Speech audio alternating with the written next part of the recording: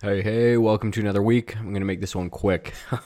I'm back on the road for work again now, doing a 2 week stint, about 7 hours away from the house. So, it's not as bad as it used to be where I'd be flying in and out, but it is what it is. So, I'm hanging out in a dingy little basement suite up northern Alberta, and we're doing an install on an active well site. So, that's oil wells, guys.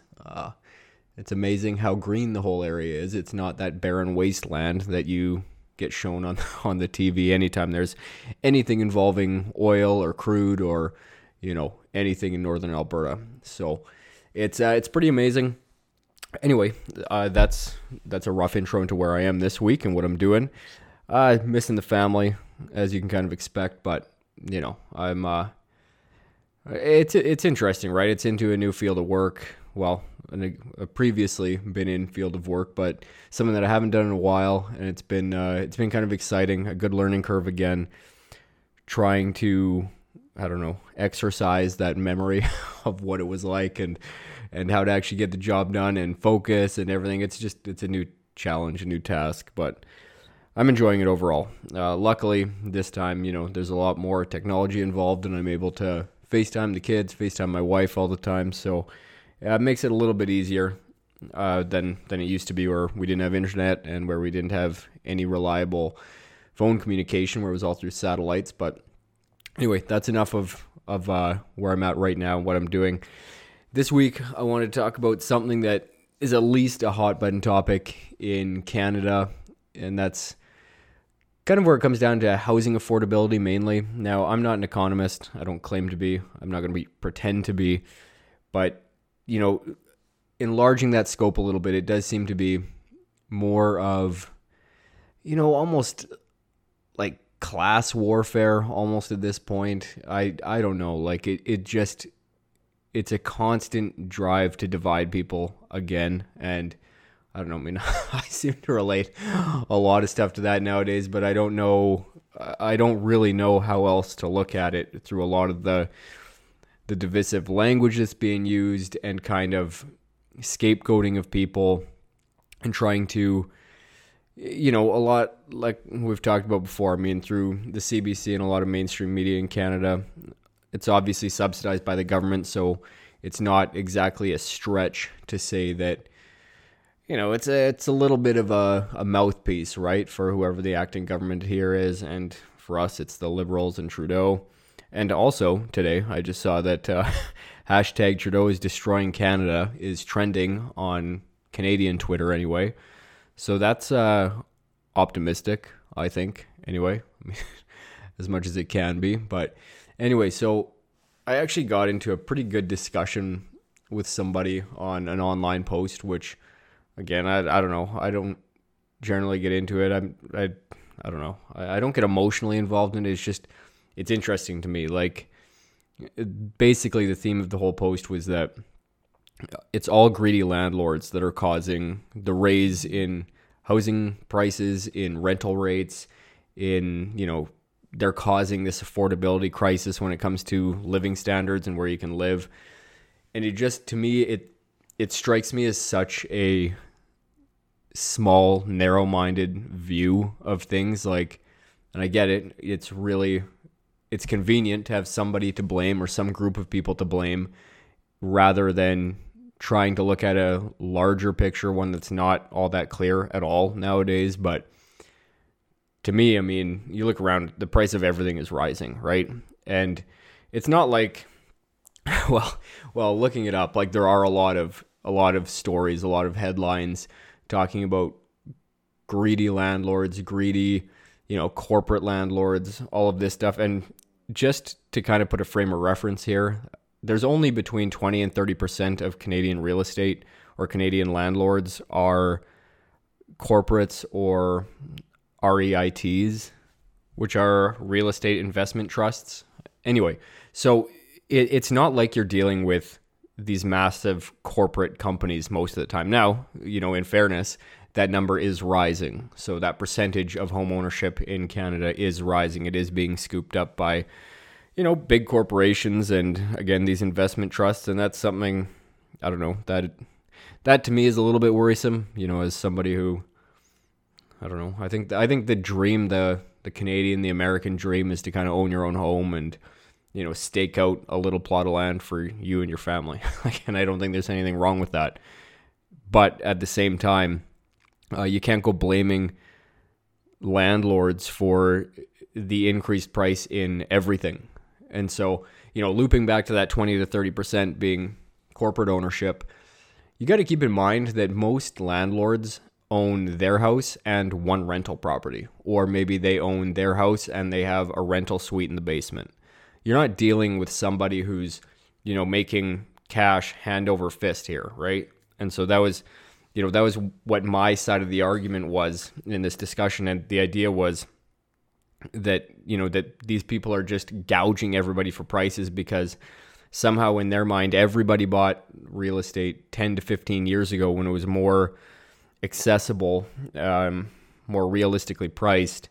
And now they're just gouging the market for it. And I tried to place a few examples. Like, for example, if you're a homeowner and you're renting out your basement suite as a mortgage helper, now you're all of a sudden seeing a $300 or $400 per month increase in your variable rate mortgage, and then you're seeing $200 a month extra for groceries, and then let's say, so you can call the groceries a wash because obviously the renter is going to be seeing the exact same percentage increase in costs associated with that. But when it comes to mortgage rate increases, or let's say the furnace blows or the roof needs to be replaced or the electrical panel blows and you got to replace that, like, none of those costs are incurred by renters. And again, it's not like, we have tenancy laws in Canada, so you can't just jack up the rent all of a sudden just because you have something that comes up as a homeowner. It doesn't work like that. Like, there's, safeguards in place for renters as well. But the idea here that somehow the rising cost of living for everybody isn't going to trickle down to renters is a pipe dream. It doesn't make any sense. Like, the other example that I used was that it's common in Vancouver, where I used to live, or in the area anyway, where now, because it's so expensive, parents are having to help pitch in for their kids to get into the market, right? Because again, they want to see their kids do well, and somehow this is viewed as greedy for them helping their kids. So anyway, so the example that I used was, let's say they did buy their property 15, 20 years ago, whatever it was worth. They had a mortgage of $200,000 to $300,000. Well, maybe they got next to nothing left on that mortgage now at this point, and they were renting out for a reasonable rate. The other thing to keep in mind, this is kind of the linchpin on the whole thing, is that over the past 7 years, since 2015, or 2017, sorry, no, what is that? Yeah, 2015, I had it right the first time. Housing prices across Canada, the average Canadian home, have gone up roughly 100%, from 400 and something grand to over 800 now. So when you look at that, you look at the price increase and everything, and I don't have to point out who's been in power in that time, in the last 7 years, who got elected in 2015. You can look that up yourself, or if you're a Canadian, you're probably well aware. And so monetary policy is going to direct everything. I don't know how I'm getting into this. I'm going deeper into this than I wanted to, but it's basically, pitting people against each other again, right? But what I was saying for my example was, let's say that this couple who maybe bought their home, their rental home, and now they're in their second home, the home that they live in, but they still have this rental property. Well, maybe they didn't have much of a mortgage left, but now they're looking at the rising rates and they'd always planned to help their kids. Well, maybe they have to remortgage that house. Maybe they have to pull 600, 700K out of that house. So now, their mortgage payment isn't minuscule anymore. Their mortgage payment is massive, 600 to 700K, and they're making payments on that, but they pulled that money out to then help give their kids, to help them get into the market. Well, the response to this was that, that's their money. They can do with it as they want, but it doesn't mean that they can raise rent on the renters. Well, again, I reiterated that they can't just raise rent on those renters, but when the next renters come in there, when they move out, the current tenants, that rent is going to be a lot higher. Because the market determines it. It's not landlords who are determining what the rental prices are. The market is determining it.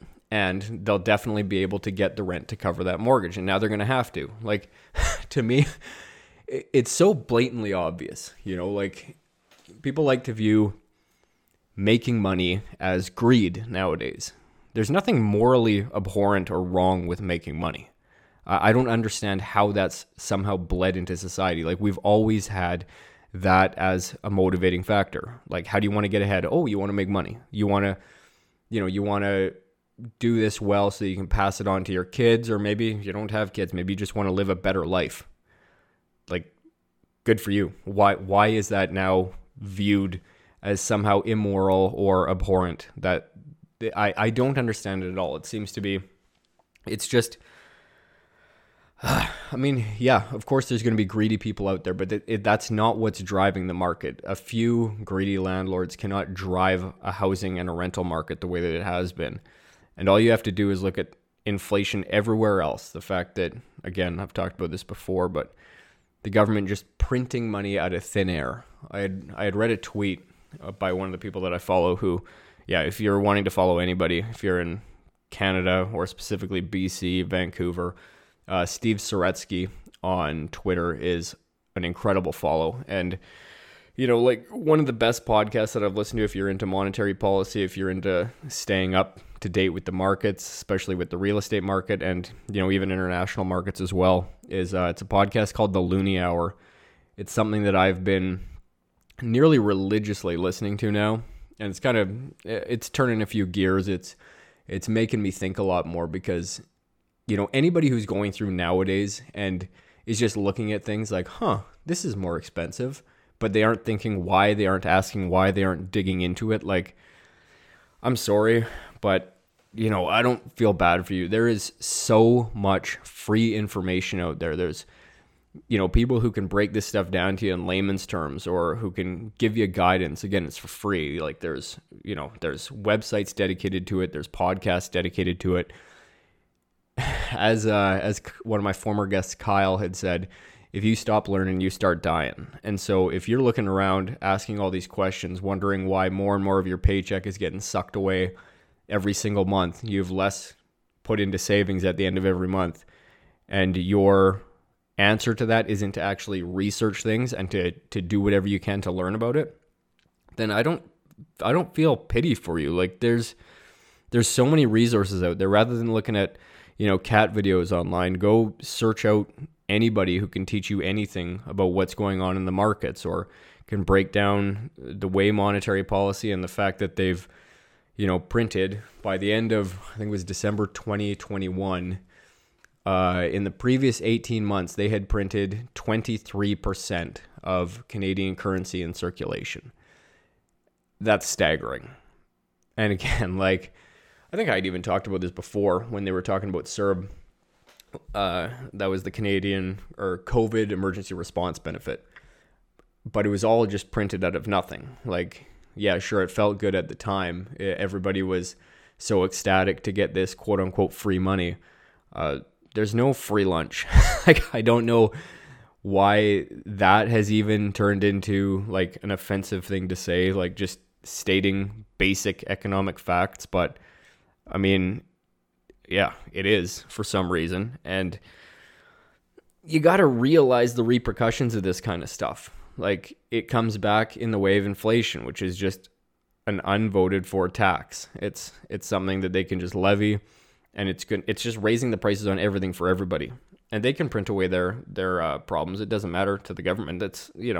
It all gets passed down to us, and we end up paying more for every single thing. It just devalues every single dollar in your bank account.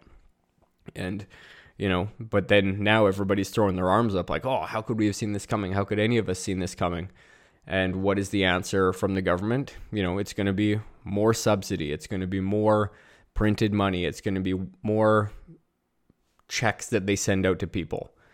It's like fighting a fire with gasoline. It is insane to me. I don't know. Anyway, so listening to this podcast and actually trying to research things for myself, it's gotten us kind of connected with an asset management company. And, like, I'm trying to do best for my kids, for my family. I don't know my ins and outs with the markets at all. Like, I'm very well aware of my limitations and what I do know and what I don't know. And that kind of expertise, I don't have it. I've never been schooled in it. High school doesn't teach you anything about managing finances. It doesn't teach you anything about the markets. It doesn't teach you anything about making money or keeping money or, anything when it comes to that. It's not designed to teach you any of that stuff. So, but if you're still walking through life in your 20s, 30s, or 40s, well, I'll cut you some slack on your 20s because I didn't do anything in my 20s either. But if you're in your 30s or 40s and you're not actively searching out information on this and you're not actively trying to educate yourself, like, come on, what are we doing here? It doesn't make any sense. So going back to this whole housing thing, the other key market or key point in the market is supply and demand. And especially in Canada, it's the Toronto area, so the GTA, and, the Fraser Valley, the Lower Mainland in British Columbia, the Greater Vancouver area. Well, they're in high demand. That's where the rental price increases are really being seen. Mind you, here in Alberta too, I'm following it pretty closely, and rents are going through the roof. Again, that's because more money is coming into Alberta. People like me who are wanting to get out of their high-priced, highly taxed provinces and get into somewhere that's a little bit more economically free, I guess. I mean, we still got taxes here, obviously, but it's not the same mentality as either out east or way on the west coast. So there's going to be a lot of people like me who've been moving here. I know, talking to my home insurance broker, they were saying the one person in their office, so there's probably 10 people in there, and the one person I was talking to was saying she individually was seeing 10 quotes a day coming out of BC. So at least I know I'm not alone coming out, or I don't feel as crazy. But yeah, so the other part, again, as I was getting into with Toronto and Vancouver being so desirable, is the idea of supply and demand. There's no way around that. That's one of the huge forces in the market. If you have a very small supply and a very large demand, prices are going to go up. And that doesn't always come from renters either, or from the landlords either. That can be coming from people renting, offering higher just to get their name placed higher on a list, or in order to secure a rental property. Those pressures come primarily from the market, from people who are trying to get into those spots. So keep that in mind as well when you're out there complaining, and yet you've been sitting on your couch collecting CERB for 6 months and then wondering why prices are going up. It's the same idea as why, these bums sitting in their mom's basement collecting Pokemon cards, hoping that their value goes up, because again, there's a dwindling supply of old cards and you still have them, and now they're becoming in demand. So, maybe you could put your Pokemon knowledge to use when it comes to the housing market, or to literally any other market on earth. Supply and demand is a huge force. And so anyway, it got me thinking. And then, yeah, but again, I mean, you're not going to find a lot of these stories on the news pages or on news sites or, on TV, because the easy scapegoat here is greedy landlords. And there's a reason why that's such a common idea right now. It's because, it's getting pushed, or if it's not getting pushed, it's at least not getting shot down, because, hey, it takes a little bit of pressure off of the fact that the Bank of Canada and all these other central banks have been printing currency like crazy and trying to quantitative ease their way out of these situations when it just does not work. It's a Ponzi scheme, and we're all going to be left holding the bag at the end of the day. So I don't know. I mean, it's frustrating. Like, it's funny though, more recently, and sorry, this one's very Canadian centric, but I don't care. It's what interests me. So we have one of the leading candidates for the Conservative Party leadership. His name is Pierre Poilievre. Anyway, look him up. He is a beauty, in my opinion. I mean, I don't agree with every single thing politically of his, but I don't think I'm going to find a politician that I will. So I'm most lined up with him. Anyway, he's been lambasting the Bank of Canada for their policy over the last 2 years specifically. And finally, over this last week, the Bank of Canada had to come out and basically apologize and accept a lot of this criticism and say that they are to blame for a lot of the situation where we're in, which is pretty remarkable for an institution like that to actually take a little bit of ownership in the situation right now, as as the house is kind of on fire as it stands. But for that to happen, it's pretty amazing. But it's kind of cool to start to see that there are people pointing this out. Like, a lot of it to me just seems to be basic facts and basic economics that most people should understand, but they don't seem to be, because the Liberals have been voted in again twice, once for their full term and then for this little interim race so that he could really hold the reins through this COVID thing. So I don't know. It's wild to me. But another thing that seems to be pushing this idea of class warfare or group warfare. I mean, we could look at, but I've talked about this to no end, is with the truckers convoy and everything, and even the NDP, which is the New Democratic Party. I think that's what they call themselves. I don't know. I'm not a fan, but they were supposed to be, they're the voice of the workers, the party of the working class type thing is what they've always been pegged as. And historically, in a lot of cases, they have been very much pro-union and whatever. Again, I have differing views on that, but that is what they were billed as, and that is kind of who they stood up for. And then until, obviously, these people, the working class, showed up on their doorstep to voice their displeasure with the way everything is being handled and just the way that they've been locked out of making a living, locked out of everyday life. And then all of a sudden they say, whoa, like, we represent the working class, but not this working class. And when in reality, I mean, it just pulled back the whole veil on the whole thing.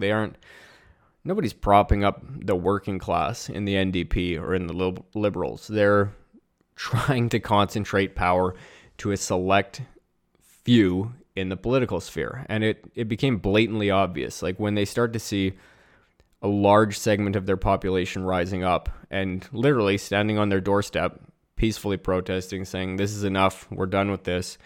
They don't have the working person's interest in mind at all. They've been able to breeze through this whole thing. The last 2 years, if you're a politician, you're still collecting your paycheck, you're working from home, or in Trudeau's case, your cottage. Like, it's baffling to me to think that either of those parties, with the track record that they've had over the past few years, and then specifically when they've kind of locked hands and walked through this thing together over the past few months, that they really have any of the common people's needs in mind, or their desires, or what's good for the everyday person. They don't have that in mind at all. There's absolutely no regard paid to that, to us in any way.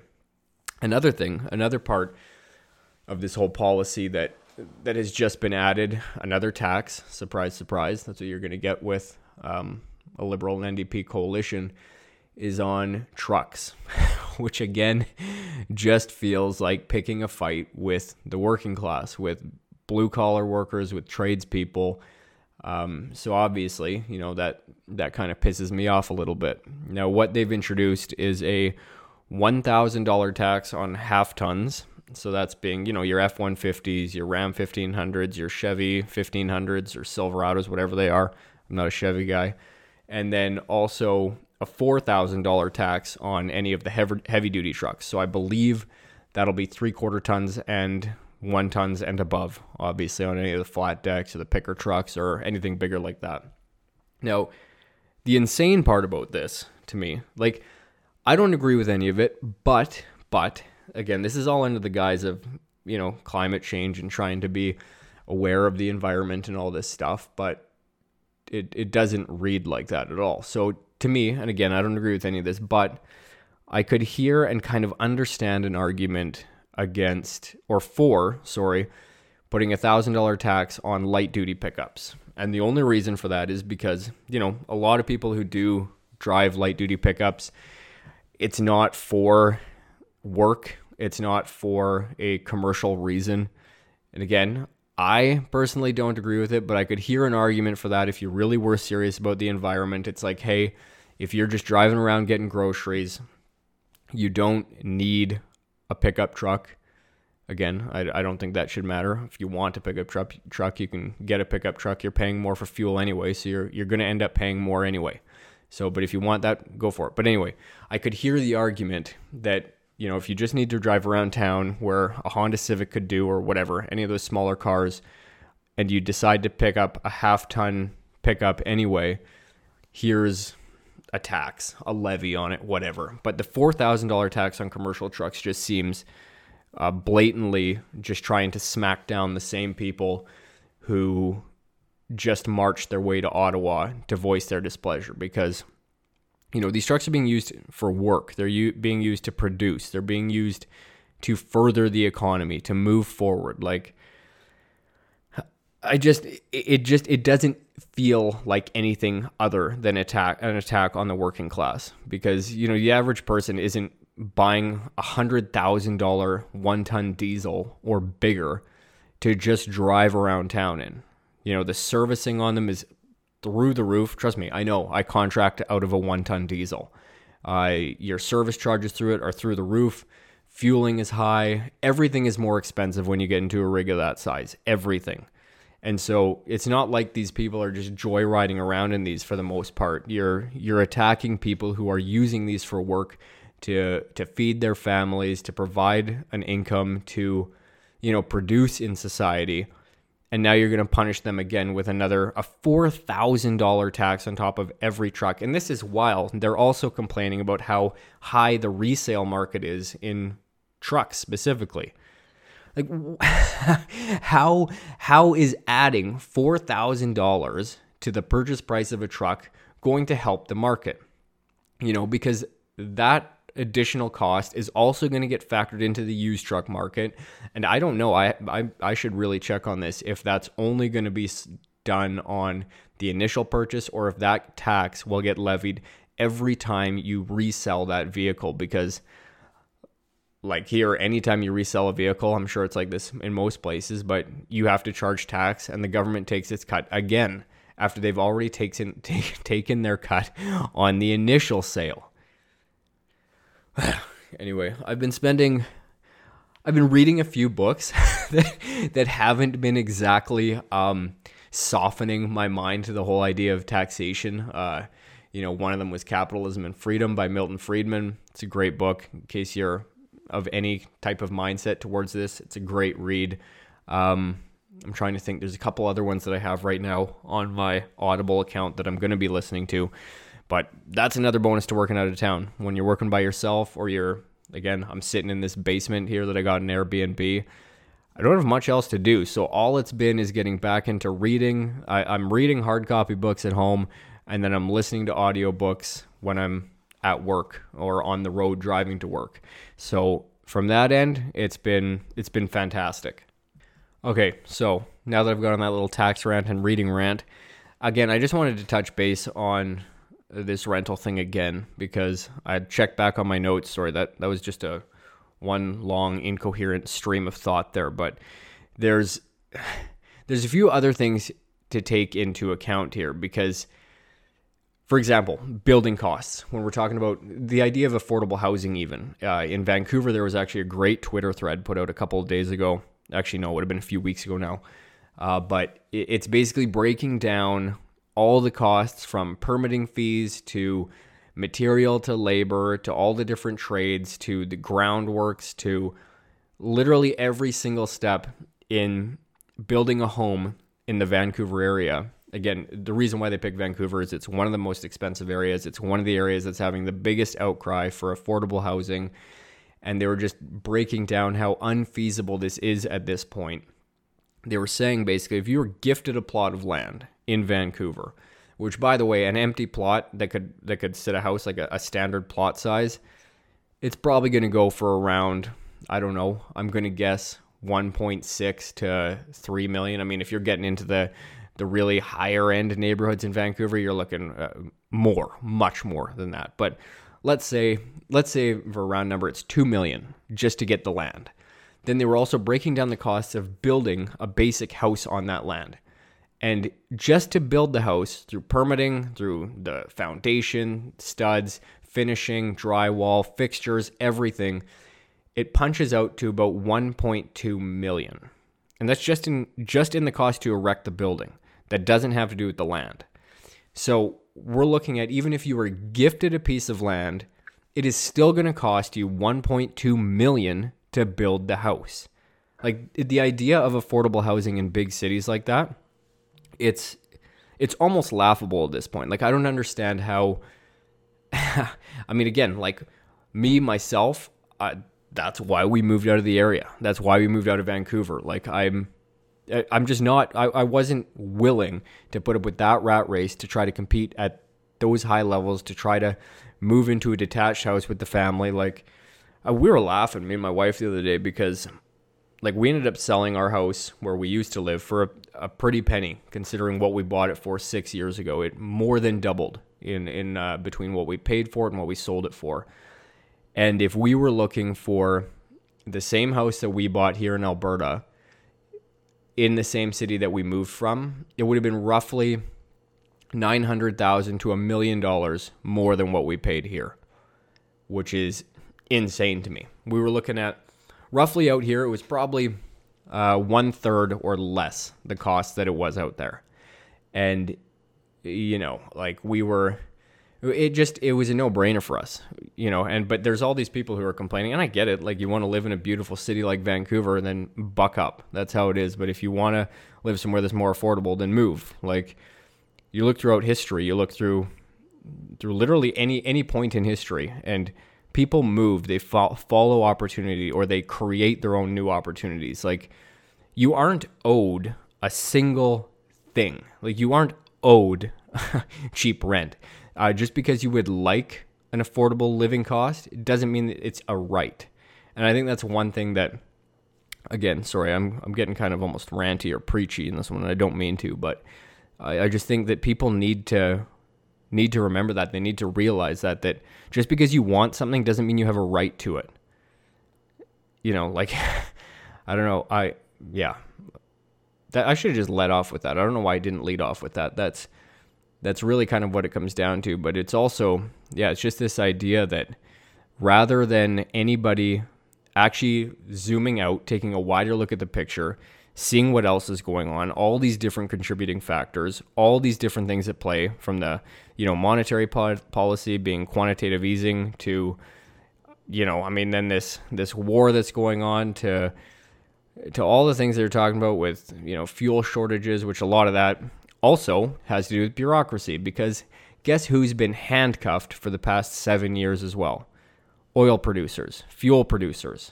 They've had to cut their refineries down. They've had to cut their production down based on all of these different political plans and different policies that have been passed down by the government. So they haven't even been able to keep up with, or while they were keeping up with demand before, but now that you take one of the world's largest oil and gas producers out of the picture, well, you've handcuffed everybody else. Nobody else they can't build up capacity fast enough because you've held them down to the ground for the last 7 years. Now, all of a sudden, you're expecting them to be able to produce gas at the same price, produce oil at the same price. They don't have the capacity anymore. They don't have the storage. They don't have any of the infrastructure available because you've pinned it down for so long. So, again, before you start looking at, these greedy oil corporations, it's like, Jesus, just take a step back. Take a look at the different policies that have been in play. Take a look at just a wider view of everything, because nothing, it's not as basic as you're being told, or it's not as basic as just this one greedy person who's causing everything. The bureaucracy that handles all of this stuff, that pins this stuff down, it's at play massively in every single aspect that we're seeing nowadays. Again, from food costs to fuel costs to housing costs. Just look at the financial policy. Look at what the Bank of Canada has been doing. Look at what the American Federal Reserve has been doing. Just pay attention to some of that stuff, or at least start reading so you can form a more articulate opinion rather than, it's the greedy landlords. They're screwing us all, man. It's like, get out of your basement, sell your Pokemon cards, and go move somewhere else then. Because bitching and complaining about something not being in your price range, it doesn't mean that you have a right to it. It doesn't mean that everybody else has to lower their costs just because you can't afford it. Like it doesn't work that way. And so anyway, I'm going to close it off there. I'm getting tired. I want to read tonight. I don't really want to spend it all yammering into this. And besides, I passed the 30-minute mark. Hey. So anyway, thanks again for coming back this week. I'm going to try to record a few episodes here. I don't know why I even do this at the end. Why do I make promises that I'll never keep? But I am going to try to record a few more here since I've got some more time. I don't have the kids yelling in the background. I may have a neighbor upstairs every once in a while who might get annoyed at this, but we'll cross that bridge when we get there. So anyway, thanks a lot. Have a great day, and I'll talk to you all again soon. All right, everyone. That's it for today. I hope you found some value in this week's episode. If you did and are interested in more content like this, please rate, review, subscribe, and recommend the podcast to a friend. I really appreciate all the feedback you have given me to this point and look forward to hearing from you again. As always, the podcast page is The Plaid Jacket Philosopher on Facebook, @JacketPlaid on Twitter, and @PlaidJacketPhilosopher on Instagram. That concludes this week's episode. Thank you so much for the continued support, and especially to those of you who reach out weekly with comments on each episode.